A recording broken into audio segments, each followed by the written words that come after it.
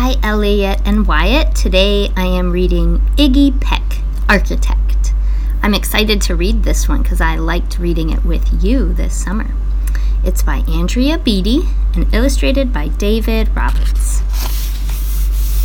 Young Iggy Peck is an architect and has been since he was 2, when he built a great tower in only an hour with nothing but diapers and glue. "Good gracious Ignatius," his mother exclaimed. "That's the coolest thing I've ever seen." But her smile faded fast as light wind blew past, and she realized those diapers weren't clean. "Ignatius, my son, what on earth have you done? That's disgusting and nasty. It stinks." But Iggy was gone. He was out on the lawn, using dirt clods to build a great sphinx. When Iggy was 3, his parents could see his unusual passion would stay. He built churches and chapels from peaches and apples, and temples from modeling clay. At dinner one night, to his father's delight, Iggy got a bright gleam in his eye, and out on the porch built the St. Louis Arch from pancakes and coconut pie. Dear Ig had it made until 2nd grade, when his teacher was Miss Lila Greer.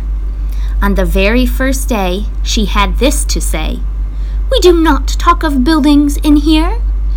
Gothic or Romanesque, I couldn't care less about buildings, ancient or new." She said in her lecture about architecture that it had no place in grade 2. That might seem severe, but she was sincere, for when she was no more than 7, she'd had a great fright at a dizzying height in a building so tall it scraped heaven. On an architect's tour of the 95th floor, young Lila got lost from the group. She was found 2 days later in a stuck elevator, eating cheese with a French circus troupe. After that day, it's quite safe to say, she thought all building lovers were nuts. As a teacher, she taught them, above all, one ought to avoid them. No ifs, ands, or buts. As you might guess, it would cause Iggy stress to hear such terrible talk. But he didn't hear. He sat in the rear while building a castle of chalk. "You, Iggy Peck, your desk is a wreck. Tear down that castle right now. You will not build in here. Is that perfectly clear? Do you need to see Principal Howe?" "No, ma'am," Iggy said. He lowered his head, and his heart sank down to the floor. With no chance to build, his interest was killed. Now, 2nd grade was a bore. After 12 long days that passed in a haze of reading, writing, and arithmetic, Miss Greer took the class to Blue River Pass for a hike and an old-fashioned picnic. They crossed an old trestle to a small island nestled in the heart of a burbling stream. But they no sooner passed than the footbridge collapsed, and Miss Lila Greer started to scream, "We're trapped here! Oh my! Alas, kids, goodbye!" Her eyeballs rolled back in her head. She dropped to the ground with a vague, groaning sound. Luckily fainted, not dead. The class was amazed. They stood there quite dazed, uncertain of what they should do.